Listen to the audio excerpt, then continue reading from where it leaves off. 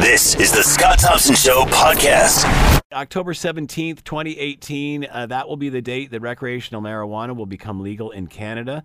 To talk more about all of this, well, before we get to the guests, let's bring in what the Prime Minister had to say in regard to extending the date to October 17th, and then the opportunity to, I guess, clear those that have been previously charged. Here's what the Prime Minister had to say. Today, I'm also pleased to announce that the new recreational cannabis regime will officially come into force on October 17th of this year. We heard from provinces and territories who told us they needed more time to transition to this new framework. So our government will continue to work in full partnership with them to ensure the smooth and orderly implementation of this new law across Canada.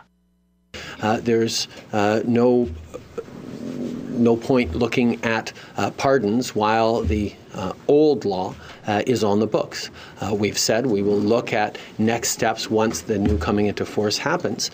But between now and then, the current regime stays. All right, let's bring in Ivan Ross Vrana, cannabis expert at Hill Knowlton Strategies, and is with us now. Ivan, thanks so much for taking the time. We appreciate this. Well, thanks for having me, Scott. Are you surprised by the delay? I was a little bit. I was betting within our office that it would be, the first week of September. But I am actually glad that the delay is a little bit longer. I think it gives all of us, whether it's the provinces and territories, stakeholders and industry, to really start to prepare for this and look at the challenges and opportunities. Could it also be just the optics of the fact that this was delayed, which would put it into the fall, and that's the same time kids are going back to school, so September just wouldn't be a good idea?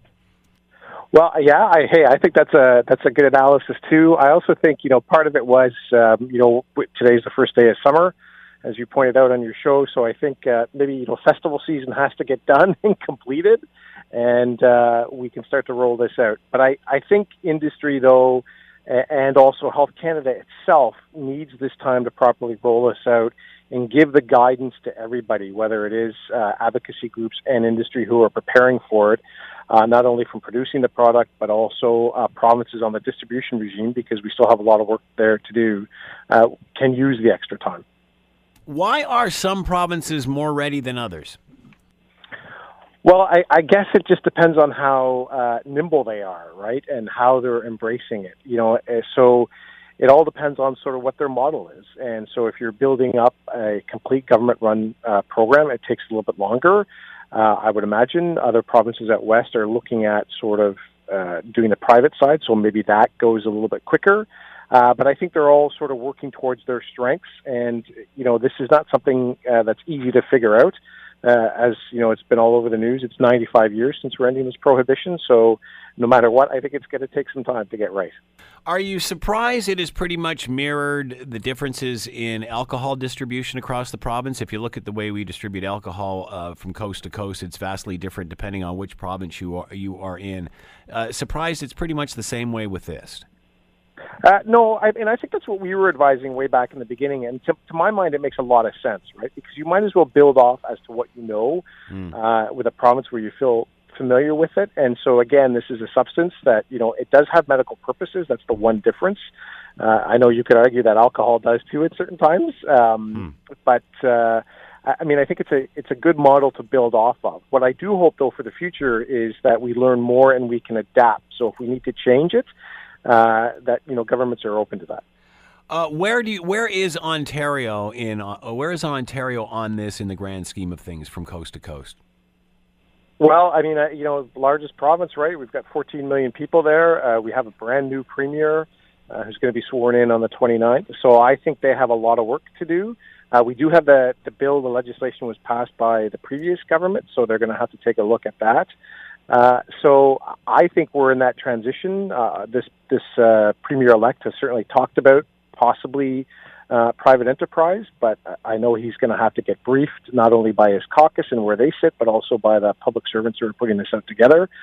So I think we're in a transition period there. And again, I think that's where the delay will come in handy and hopefully help us in Ontario to reflect what people are looking for and what this government may want to do with it. How does it complicate the fact that we are changing governments with this for Ontario? Because, it seems that many would say Ontario's a bit behind on it. That being said, it probably wasn't a priority for the outgoing Wynne government. Perhaps, obviously, once they knew the direction the election was coming in. That being said, what can we learn from other provinces? What can we learn from other jurisdictions in the states that are already doing this? Well, I think what we can learn, especially in Ontario, is there's a great opportunity as to what works and what doesn't. But I would argue also, from other provinces, from other jurisdictions in the states, even if you think Ontario is a little bit behind the curve, everybody is still learning, and there is no solid answer. I would argue that this is the absolute right way to go, because I think there has to be this distinction that we're a little bit different, obviously, than the U.S. because it looks to have mended into sort of the recreational market. They're a little bit more state by state, even though a lot of states have medical. But we're Canada, we have a national regime, and I think that the medical side is very key for people to remember. On the recreational side, I think we're all sort of at the same place, figuring out day by day and seeing what the challenges are. And what is the biggest challenge now for the provinces, specifically Ontario, now that the date has been announced? Well, it'll be, to have those stores up and running, whatever model is out there. And I think we'll have to be patient, too, about understanding access. I think that'll be the biggest sort of hurdle that we'll have to get over through those initial days. Because, again, if we look to the U.S., as to your point earlier, for some sort of guidance, we did see a bit of a shortage there, people lining up. It does work its way out through the system, I think we'll do. So, I think the biggest thing is patience, really, that we're going to have to understand a little bit. But I think it will come down to access. And I think it's this understanding, too, that the illegal market is not simply going to disappear overnight. And this is something that we're going to have to keep on building and learning, not only on a monthly, but on a yearly basis. We were talking about this the other day, and an email came in from a listener and was joking about 40 stores in Ontario, saying there's 40 outlets in Hamilton right now. What happens to all of that?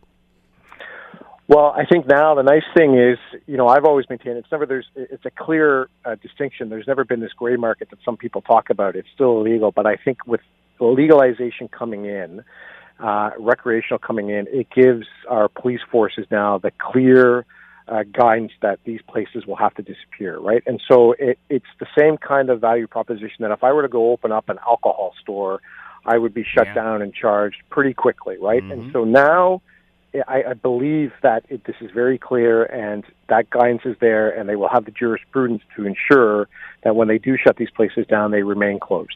Will that give the new government more incentive to look at some sort of privatization, do you think? The fact that the cat's already out of the bag, so to speak.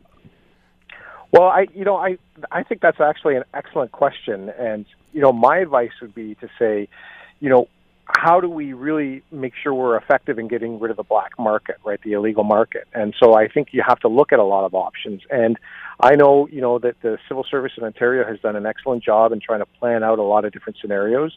You've got the Ontario Cannabis Store framework being set up. They're working extremely hard to meet with communities and so forth to get that out there. But I think you have to have these further discussions, because no matter what kind of solution that we come up with on October 17th, again, I go back to the idea that governments will have to be flexible, because we will be all learning at the same time, because we've never done anything like this. This is really brand new in my generation, and I guess the last comparable is in the 30s when we ended prohibition on alcohol.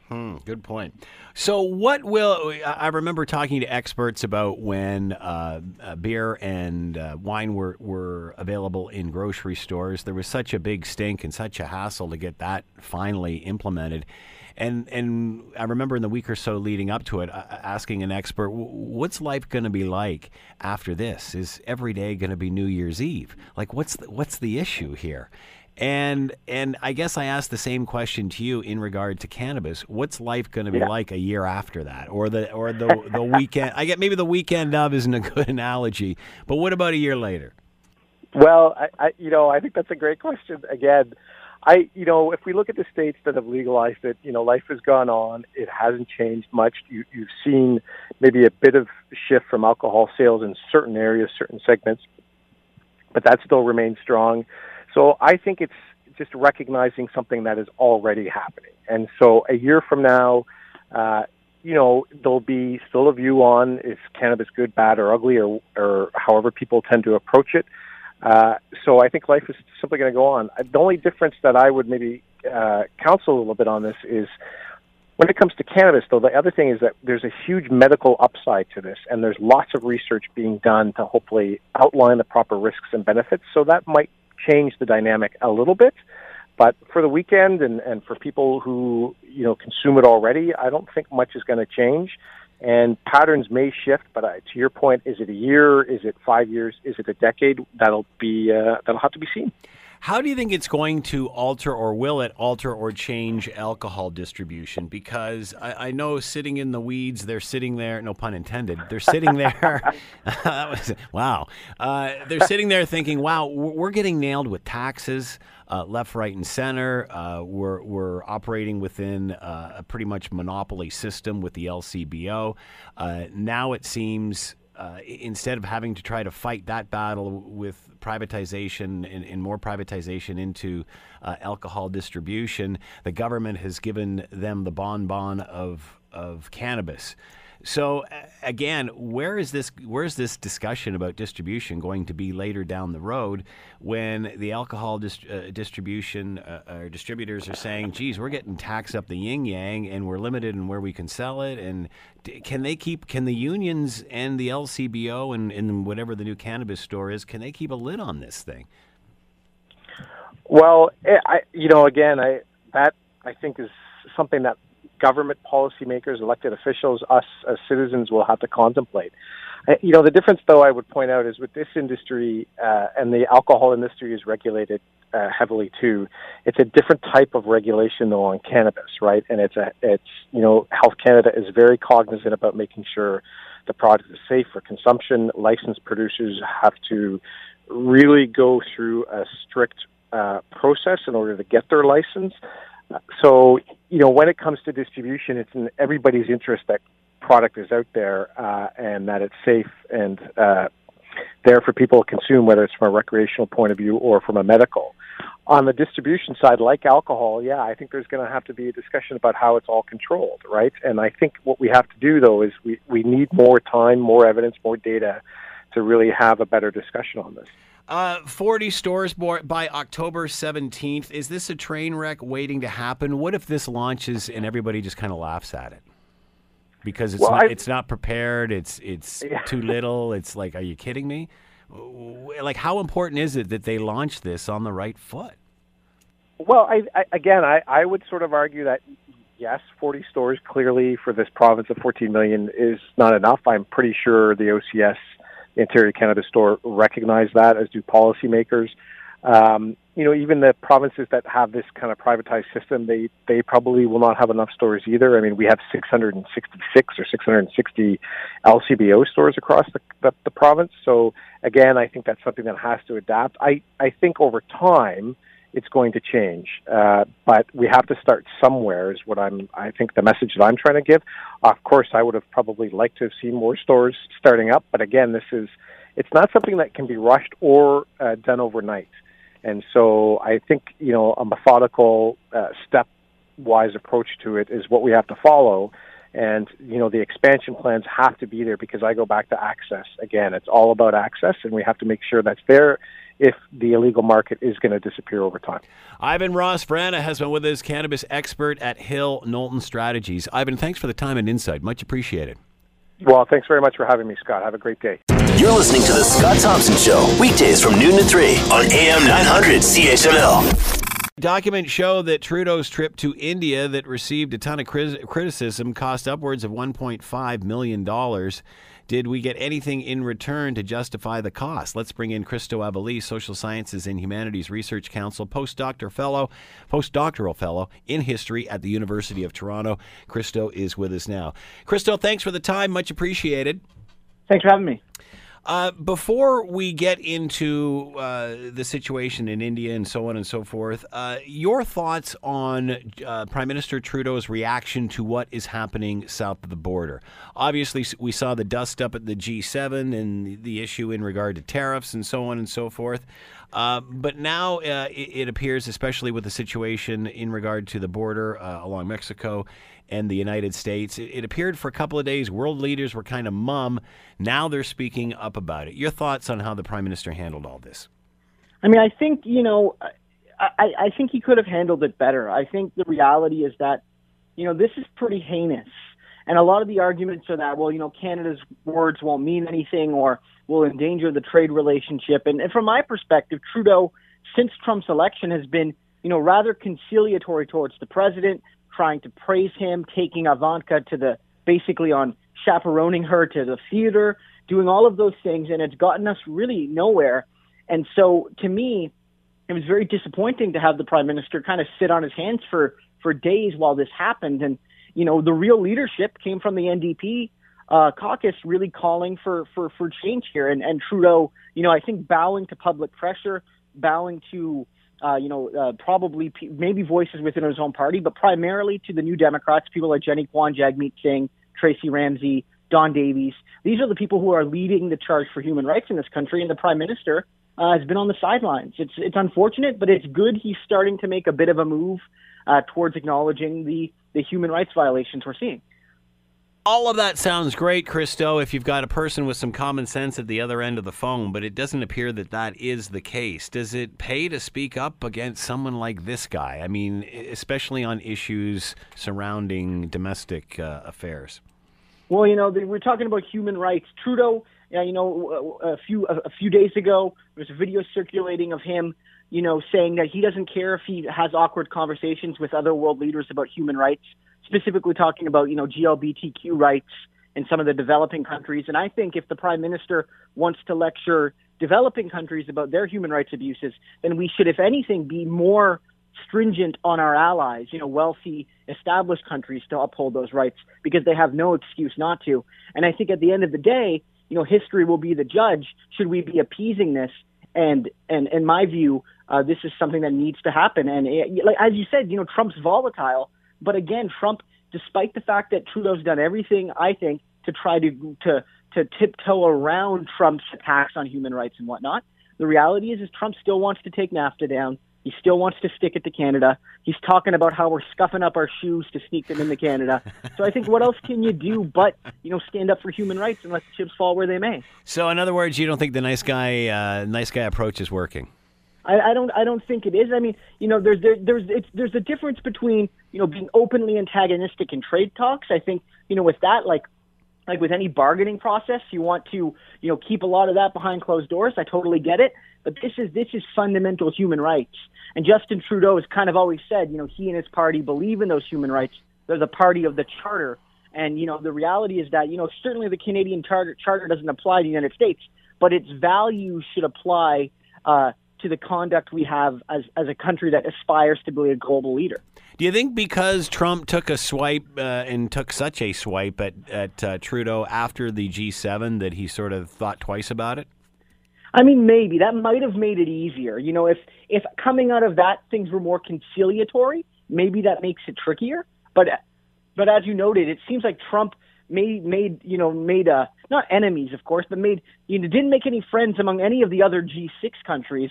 And so it maybe became a little bit easier to take an alternative course. Whereas if, say the G7 meeting kind of led to some new talks, there might have been increased worry about rocking the boat if they were on progress to something.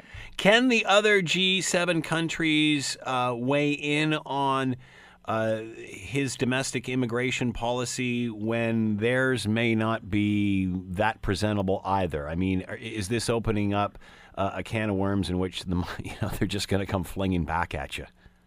I mean, that's a decent point. Some of the G7 countries, like Italy, for instance, are dealing with a lot of the brunt of this. And dealing with a lot of refugee issues. But the reality is that I think a lot of these countries, all the G7 countries, need to realize that, this is a humanitarian crisis, that we've dealt with things like this before on a much bigger scale, and we've come through it better. I mean, after World War II, there was massive refugee crises all over the world, and we came out through that, and it came out through the better to try to deal with it in a humanitarian sense, and I think that's the process, and I think it's also a note that countries like Turkey, a developing country in a sense, has taken a very large chunk of refugees, and so I think the Western nations that are orders of magnitude more wealthy and stable could probably do the same. Is Trudeau gaining popularity because Canadians are supporting him in the wake of all this Trudeau slapping or all this Trump slapping around? I mean, that's hard to say long term. There was a poll recently that indicated that it does seem he is getting a bit of a bump. He's getting a bit of a bump because this is seen as an attack on Canada, and it kind of just so happens that attack on Canada was also, in a sense, a personal attack on him and his integrity. He was called a liar, a backstabber, et cetera. So I think he has seen a bit of a bump from that. It is a bit of a multi-partisan moment where, you see, Andrew Scheer, you see Jason Kenney, you see Doug Ford, you see, Rachel Notley, you see them all kind of stand with him. Tracy Ramsey had the motion in Parliament, which basically passed unanimously. And outside of a few outsiders like Bernier, the reality is that most people support him. So will this be the kind of thing that makes the difference in 2019? Who knows? But it is a kind of good moment for Trudeau to kind of demonstrate that he can appeal to broadly the Canadians. Is it enough to make Canadians forget about the India trip, or do they care anymore? I don't know if they care anymore. It wasn't a good trip for Trudeau. Obviously, there was a lot of snafus. There was a lot of, there was limited success for the time investment, and we'll talk about the financial investment as well. But I don't think it's going to be a major issue. I would say that this issue with Trump is obviously a much bigger one, even if it's perceived as a bigger one because of the proximity, because of Trump just how he gobbles up media and public attention. I think that's going to be a much bigger factor than the India trip, at least based on what we know now. And again, over and above the cost of $1.5 million, I mean, this is a prime minister this is our biggest asset as far as public relations. And most of the time when he goes on these sorts of things, he woos the rest of the world, and they all wish that they were living here. So can we give him a pass on one where it kind of blew up in his face? I mean, it's not so much about giving a pass. I mean, I think on the financial cost, it's a lot of money, and certainly you can point to isolated items and be like, do we really need that? Is that a little bit opulent? But, it's been noted, the Globe and Mail's piece on this issue was careful to note that, Stephen Harper's trips to India and when he was prime minister also cost quite a bit of money as well. And so the reality is that I don't think it's really about the money. I know the opposition, the Conservatives, are trying to make it about taxpayer waste. I really do feel the bigger issue here is, the perceived optics of the trip. Right. And I think that, Trudeau will argue, well, look, we got some trade considerations. We created some jobs for Canadians. We created good relations. But it really was a less than ideal trip for Trudeau. And it really does show to a certain degree the limitation of his more Instagram, style leadership, which can work, and it has worked for him, but can be a little tricky in a country like India, which is very complex politically, socially, economically. And maybe he was unprepared for those realities. How did the people in India perceive this visit? I mean, that's very interesting. It would be difficult for me to speak to that, both because I'm not really an expert on India, but also India itself is a very diverse, large country. I guess my view is that there was a lot of controversies that carry over. Canada has issues between Hindu and Sikh populations that have kind of immigrated from India, and a lot of those issues played out. There's accusations of terrorism, and I think those things are less than ideal. It's also probably the case that the current president, Modi from India, is maybe more ideologically aligned with a conservative party versus something of a liberal party, and I think that might have created some tensions as well. He might be more seen along the lines of Trump, and so maybe it's difficult for Trudeau to relate to a government like that. But it's very difficult, and I wouldn't feel comfortable speculating too much on how Indians have seen the trip. Was the big issue the guest list screw up and somehow getting somebody who is convicted into a room that they shouldn't have been in? Yeah, I mean that's less than ideal. I mean, obviously, can we blame Trudeau directly for that? Odds are probably not. I mean, the prime minister only has so many hours in the day. he does have issues with where he has to delegate, he has to trust. And so that probably was a slip up in his office. But again, as the prime minister, it is his responsibility. And I'm sure that was less than ideal. It created a shadow over the event. I think that's a bigger deal than the cost line personally. And I think that was a big deal because it distracted from some of the reasons he was going to be there. And other factors were, he was there. It was kind of complicated where there was the optics, fairly or not, that this seemed like it was a family vacation for Trudeau in a sense. There was a lot of pictures with his children, which was great. I don't think that's really an issue, but it seems like in combination with a lot of those things, people got the optics. It's like, is this a trade mission or is this a vacation? And I think that hurt him in the optics. That's exactly what my next question was, Christo. Is this a case of this being viewed? It has more of a vibe of a family trip than it does an actual business visit. Yeah, I mean, I think that's one of the difficulties. And again, is that fair? I mean, I don't know if it is. I mean, I'm sure that, if you called the PMO and they asked for an agenda of Trudeau's trips, you probably had a lot of formal engagements and did kind of all of those things. And I don't think people are upset if the world leader takes their family around with them. I don't think that's a problem. No, I don't think so either. And I think the issue is that, because Trudeau trades so prominently on his image, on his family's kind of like image as this beautiful family, the reality is that people see those things more than a lot of the kind of nitty-gritty work that he was probably doing. And the reality is that when the trip goes bad, people can therefore say, well, man, fairly or not, they could say, well, if Trudeau wasn't spending so much time taking Instagram pictures, maybe he could have given that guest list a second check. And I don't think that's necessarily fair, but you could see how people, might, connect those dots. Now that the Prime Minister, getting back to the situation in the U.S., now that the Prime Minister has made his comments in regard to Trump and his handling of immigration issues in the United States along the Mexican border, is that it for them? Should they now just, okay, I've said my point, zip it? Or is this story going to continue? I mean, it's interesting. I think you're starting to see in the United States, there's clearly a backlash to this. Even Trump supporters don't really support this at a high level. Ted Cruz has tried to put forward a motion in an act in the House of Commons the Senate, to deal with this issue. Even former First Lady Laura Bush, a Republican First Lady, has called these policies bad. So Trump's kind of walking it back, but now there's a lot of discussions about what his new executive order will actually mean. Is it going to make it better? Might it make it worse? So I think what you'll see from Trudeau, at least for now, is he has said a little bit. He'll probably sit on it. He might still get pressure from the New Democrats specifically to do more around the third safe country agreement, which is basically the policy where, we have to send back refugee claimants to the United States because we recognize it as a safe country for refugees. A lot of people are saying that might not be the case anymore. But if there's continued negative reaction to Trump's new executive order, you might see, the calls for a more intensified response from Canada in that regard. And you've been seeing pressures on the minister responsible as well. So I don't think it's going away, but there might be a bit of a respite once people try to figure out how these new changes will actually shake out. Does this make Canada look at its own immigration system to make sure these sorts of images would never come from anything they're involved with? And talk about the impact of these images. Well, I think the reality is that for countries like Canada, there's a certain global image it wants to portray, a country that welcomes people. Again, if you remember when Trump, tried to propose his Muslim ban, Justin Trudeau that night kind of tweeted a general tweet saying we will welcome people. And that angered a lot of people, actually, because he said that, but he wasn't actually changing any policy to say welcome some of the people that Trump was rejecting or what have you. So I think, Trudeau is very conscious about portraying this image of Canada as a place welcoming to immigrants, welcoming to refugees, welcoming to people of, different faiths and religions, etc.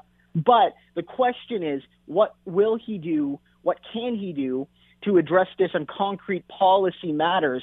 And what are some of the consequences? And that's something that we don't know yet. And I don't know if his government has the will to do it. He might feel it's not something he supports. It might be something he worries about the political consequences. Does, changing our policy highlight some of the treatment of refugees we already have in Canada? Some people have said, Canada's not exactly clean on this.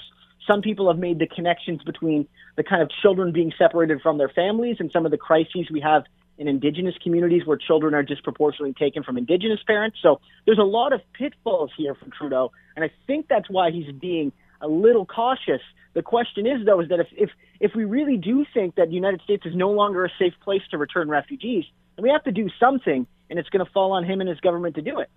Do you think, talk about the impact, and the last question here, talk about the impact of images like this on a political career. Has Trump sidestepped this, or is this going to come back to haunt him? You know, I think this is certainly going to be, people are going to remember this, I think. I really do. I mean, he could still win in 2018. The Republicans could still win the Congress and Senate in 2018. I mean, it's looking decent for the Democrats, but Trump's popularity, at least before this really broke, had actually been increasing. But this is pretty bad. I mean, if you saw the cover of the Time magazine, they had a picture of a little girl crying and kind of photoshopped with Trump kind of looking down at her, kind of like in an emotionless look, and said, you know, welcome to America. This image is certainly going to hurt him. And even if he's walking it back, I think a lot of people are going to remember this and see it as a pretty sad state of affairs. And it's not just Trump; it's a lot of his key advisors, some of the people they have in the media.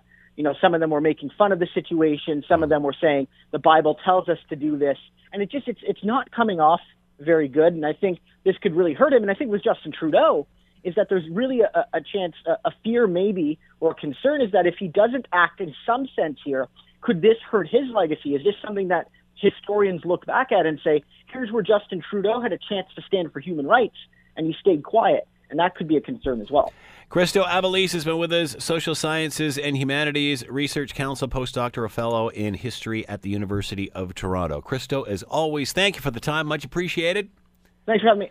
You're listening to The Scott Thompson Show, weekdays from noon to 3 on AM 900 CHML.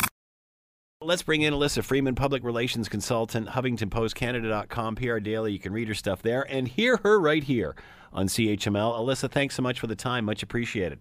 As always, Scott. You heard what I said in the preamble. Over and above the issue of the immigration and how horrifying these images are, did he not know, or is he trying to make it sound like he didn't realize this was happening or that it was going to happen as a result of this zero tolerance policy?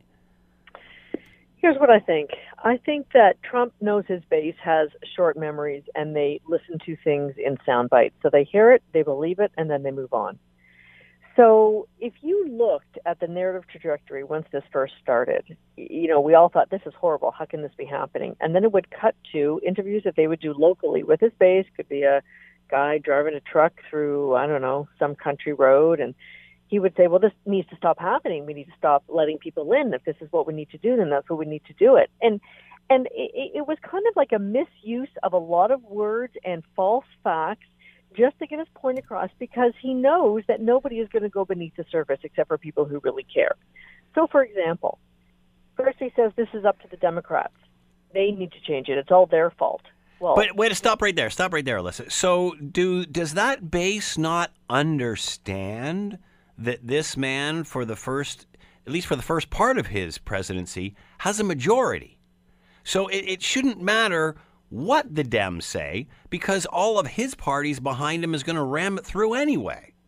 Well, so, I hate to say it, but that's like a bridge too far in thinking for some people. Oh, it can't be if they're casting a ballot. I mean, come on. We all know. I mean, that's like us saying, that's like Doug Ford blaming Andrea Horwath for something that's happening in Ontario. Okay, well, wait. That will happen. But let me give you another example. This was presented as a law, and this is why we're doing it, because it's law. Well, no, it wasn't. It is still a policy. And everybody said it was under the Obama administration. No, Obama and the Bush second, or Bush, what would it be, 44, both did not want to separate children from their families during this process. So, first of all, the limitation around the definition of what is a policy and what is a law. Even though many people knew it was a policy, they made it sound like it was a law, and this is what we're going to happen, and this is what we need to do. This is what we need to make it so. Even the director of Homeland Security, even she would say, well, you know, this is a policy, and even though they kept saying policy, nobody really understood that policy and law are mutually exclusive. They're Well, not and anywhere it's near the same difference. thing. It's the difference between these cases being handled through immigration or through the criminal justice system. And he was the one that made that call. And, nobody started to call him on it except for about 48 hours later because he was starting to blame the Democrats. He was making this sound like a law. And everybody who was fronting the news would say, except for Fox, everybody who was fronting the news would say, he's blaming everybody else that this can only stop. The Democrats can only make it stop. When we all know it's only Trump who can make all of this stop. And he proved that by getting out his big fat Sharpie and signing another infamous order. I know when you said that, the big fat Sharpie, I was. Have you seen the size of the Sharpie? I often wonder, and I think that there's probably been 2 hours spent on Sharpie size to make sure that it can be seen from afar from a camera. You know what? I've been in radio for over 30 years now. I have musicians coming in here all the time, and they say, well, don't you have a Sharpie? Because there's lots of situations where people are signing things. I've never seen any star, any artist use a Sharpie that fat. Well, exactly. Why doesn't he just bring in a spray? He should bring in a spray bomb. Well, and here's the thing about Trump. He makes it sound like, first of all, there was a lot of calling for Ivanka's head. They all knew she's sitting in the West Wing. Nobody knows what Ivanka does, but she has the highest of security clearance. There is no title for Ivanka other than she wanders the halls of the West Wing, and she was supposed to be seen as a moderating impact on her father that could be able to talk sense to him. So the New York Times, the Washington Post, Ivanka, where are you? And not only that, but if you went on her Insta feed on Father's Day, she posts a picture of her family talking about her wonderful husband, Jared Kushner, and what a great father he is. Well, if you read the feed, you would exactly see the divide in America right now, which is like, how could you do this? You are ignorant. It was vitriolic on both sides. And yet there was the other side of it. It said, well, then don't come here with your kids because this is what's going to happen. Fox News went as far as saying, what are people yelling about and screaming about? It's like summer camp in there. If it's summer camp, Laura Ingraham, why don't you send your own kids? Yeah. So, it's all inflammatory. It's all about grandstanding. And honestly, I think this all goes back to his inauguration and how people said it was the least well-attended inauguration. So ever since then, Trump and his people are there to make a grand show of things, to show popularity, to show support. So, for example, he signs this thing with his big fat Sharpie on steroids. Then there's a rally in Minnesota, of all places, that showing great support over what Trump just did in repealing this, taking away the kids from their parents, and then he gets bus them in. Busing the people in is not new in politics to show support. Bus in all those Republicans, bus in all those people that we know that we can create a rally, even if it's just behind him for the cameras, to show that he's still a popular guy and that he did the right thing. He has these advisors. What's the one? Well, first of all, his chief of staff was the one who first floated this idea of separating kids. And then there's this other advisor. And you can't tell me when these meetings are going on, Alyssa, that someone says, if you do that, we're going to have this problem because we got to separate the kids. Someone in that meeting must have said that. And then what they said to him, and I agree that that's what happened, but then they also said, and then we're going to use it as leverage to get our wall. And the wall was a big thing. Yeah. Is this backfiring, though? I mean, is this all about the wall?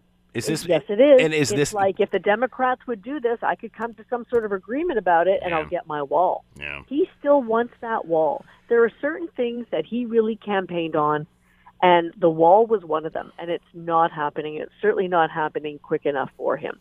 So I think that somebody said, listen, we're going to take a lot of heat, but you know what? Maybe in under 2 weeks, we're going to get our wall. Well, what they didn't account for was the huge outcry and of the leaked tapes and of the pictures and of what was really going on. This famous screenwriter, Judd Apatow, on his Instagram said, stop Trump's concentration camps. Yeah. So when you see that, they attack character, they attack integrity, and that, still means a lot to Trump, and he doesn't want to be disliked. He wants to be liked. But go ahead. we all remember when Syria was accused or was using chemical warfare on their own people, and those terrible images of the kids being treated after this barbaric chemical attack. And all of a sudden, Donald Trump loaded up the cavalry and boom, boom, boom, boom, boom. Well, it maybe not be that dramatic, but this again, or those images from Vietnam during that war, these are the sort of images that change political careers. Well, and that's what they were really worried about, especially when you had Republicans going on TV and saying, "I can't stand with my party on this. This is a moral divide, and I absolutely can't stand with it." And which is why Trump needs Democratic support, because he can't get his own people to vote for him. Well, first of all, that bill will never pass without Democratic support. No Democrat's going to vote for it so that's the end of that. But here's what the long view is, Scott, and the long view is the midterms coming up in November, where people are hoping for a big blue wave, meaning that Democrats will unseat Republicans and they will lose control of the houses. So the Republicans are taking a very long view, and I think that's why this reversal of taking kids away from their parents happened so quickly, because there was a huge divide in the party itself, and B, they knew that the Democrats could make hay about this, until November. So I think that what they're hoping is that, well, June is a long way from November, and we can say that we changed our minds, but we're still going to stay hard and fast on our immigration policies. But we realized we were wrong, but we still don't think we were that wrong, but we still reverse our decision. Well, this is going to be an issue unless these camps are dismantled by the time the midterm elections roll around. And that ain't going to happen, because this problem's not going away quickly. Well, remember, too, I read an article, and I would still need to verify this, but Jeff Sessions is, these camps are all owned by prisons, and, prisons are a money-making venture, and I think one of the people who are involved in this whole prison system is Jeff Sessions. And I think that was exposed by the Washington Post, so there's that. Nobody's not going to do anything without trying to line their pockets first, so there's that. So Jeff Sessions and Steve Miller are offering a lot of advice and trying to keep a very, very white America, which absolutely appeals to their base. That's what they want. That's honestly what they want.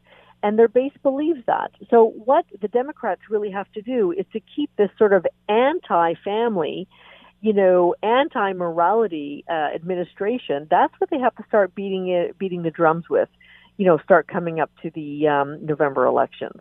And, I do hear some of it, but I think there needs to be more of a consistent outcry. And, the Republicans will know how well they've been doing once these are over. So, any missteps leading up to those, or anything that derails you or, takes your eye off the ball, is not something that the Republicans want to do. What does it say when he says, absolutely not, this is not going to happen on my watch? And then the next day he's standing next to his wife and his daughter and says, well, I didn't like what I was seeing. So it's clear that they influenced his opinion. How does that play? Well, it's also great cover, right? So Melania comes out with her own statement, and then apparently Ivanka came out with a statement, which I didn't see, but she came out. She was being absolutely excoriated in the press. And I cannot believe for 1 minute that didn't bother her. And I think that she probably marched in and said, I'm being dragged through the mud because of your decisions. What are you doing? So who knows what happened? But it's very politically savvy to use his wife and his daughter as cover, because they're a bit like Teflon, and, what else is going to stick to them but anything that's hopefully that represents goodness and lightness in the White House, which we know that's not in large abundance.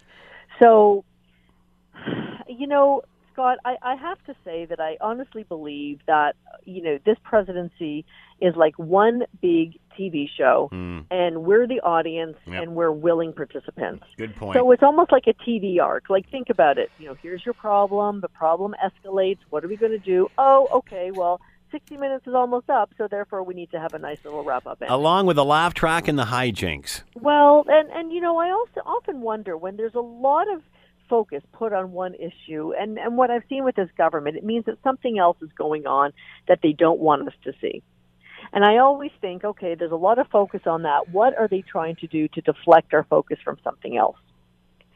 And, this happens time and again with Trump. So, it's like what happened with the G7 meeting. You know, he leaves, he gets angry at Trudeau.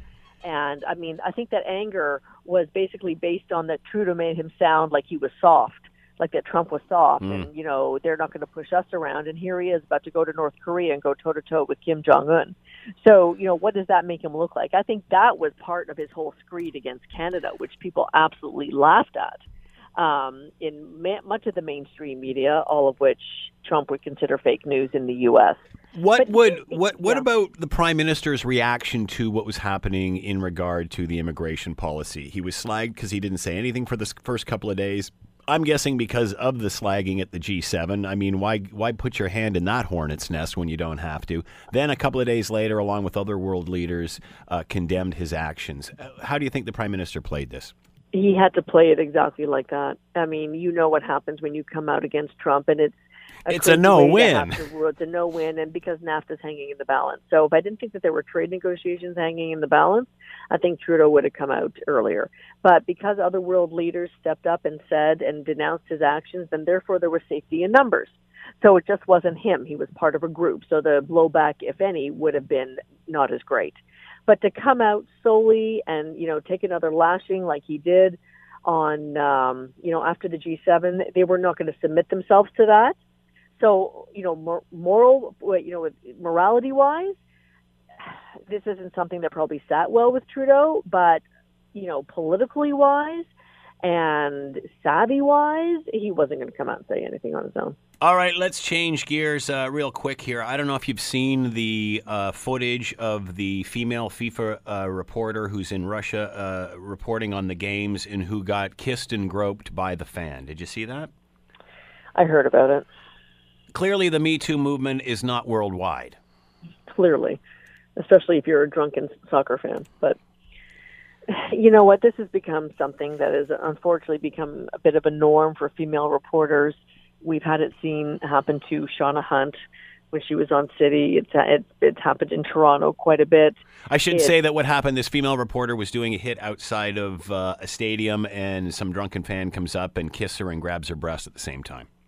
You know, the fact that any man thinks that whether they're drunk or not, think that they have the opportunity. Listen, you put a camera on somebody, and they can do one of two things. They'll look and they'll walk away, or they'll make an absolute fool of themselves. So true. So, you know, it's not 15 minutes of fame, it's 15 seconds of fame. And this guy certainly got that in spades. But it also just shows that there's a huge disdain and disregard for females doing certain jobs, and females doing a certain job in sport, which is still, you know, there's a lot of great sports reporters out there and anchors, especially here in Canada. If you look at TSN, there's many, many females who are running the desk and running those shows across a number of sports. But in soccer, you know, outside of this country, it's a very male-dominated sport, and I think that there are men who think that, you know, it's just fun and games for a woman to be reporting on it, and certainly couldn't be serious. So, you know, there's this unwritten permission that I'll do as I please. Alyssa Freeman has been with us, public relations consultant, Alyssa Freeman PR. As always, Alyssa, thank you for the time. Much appreciated. Thank you, Scott. The Scott Thompson Show, weekdays from noon to 3 on AM 900 CHML.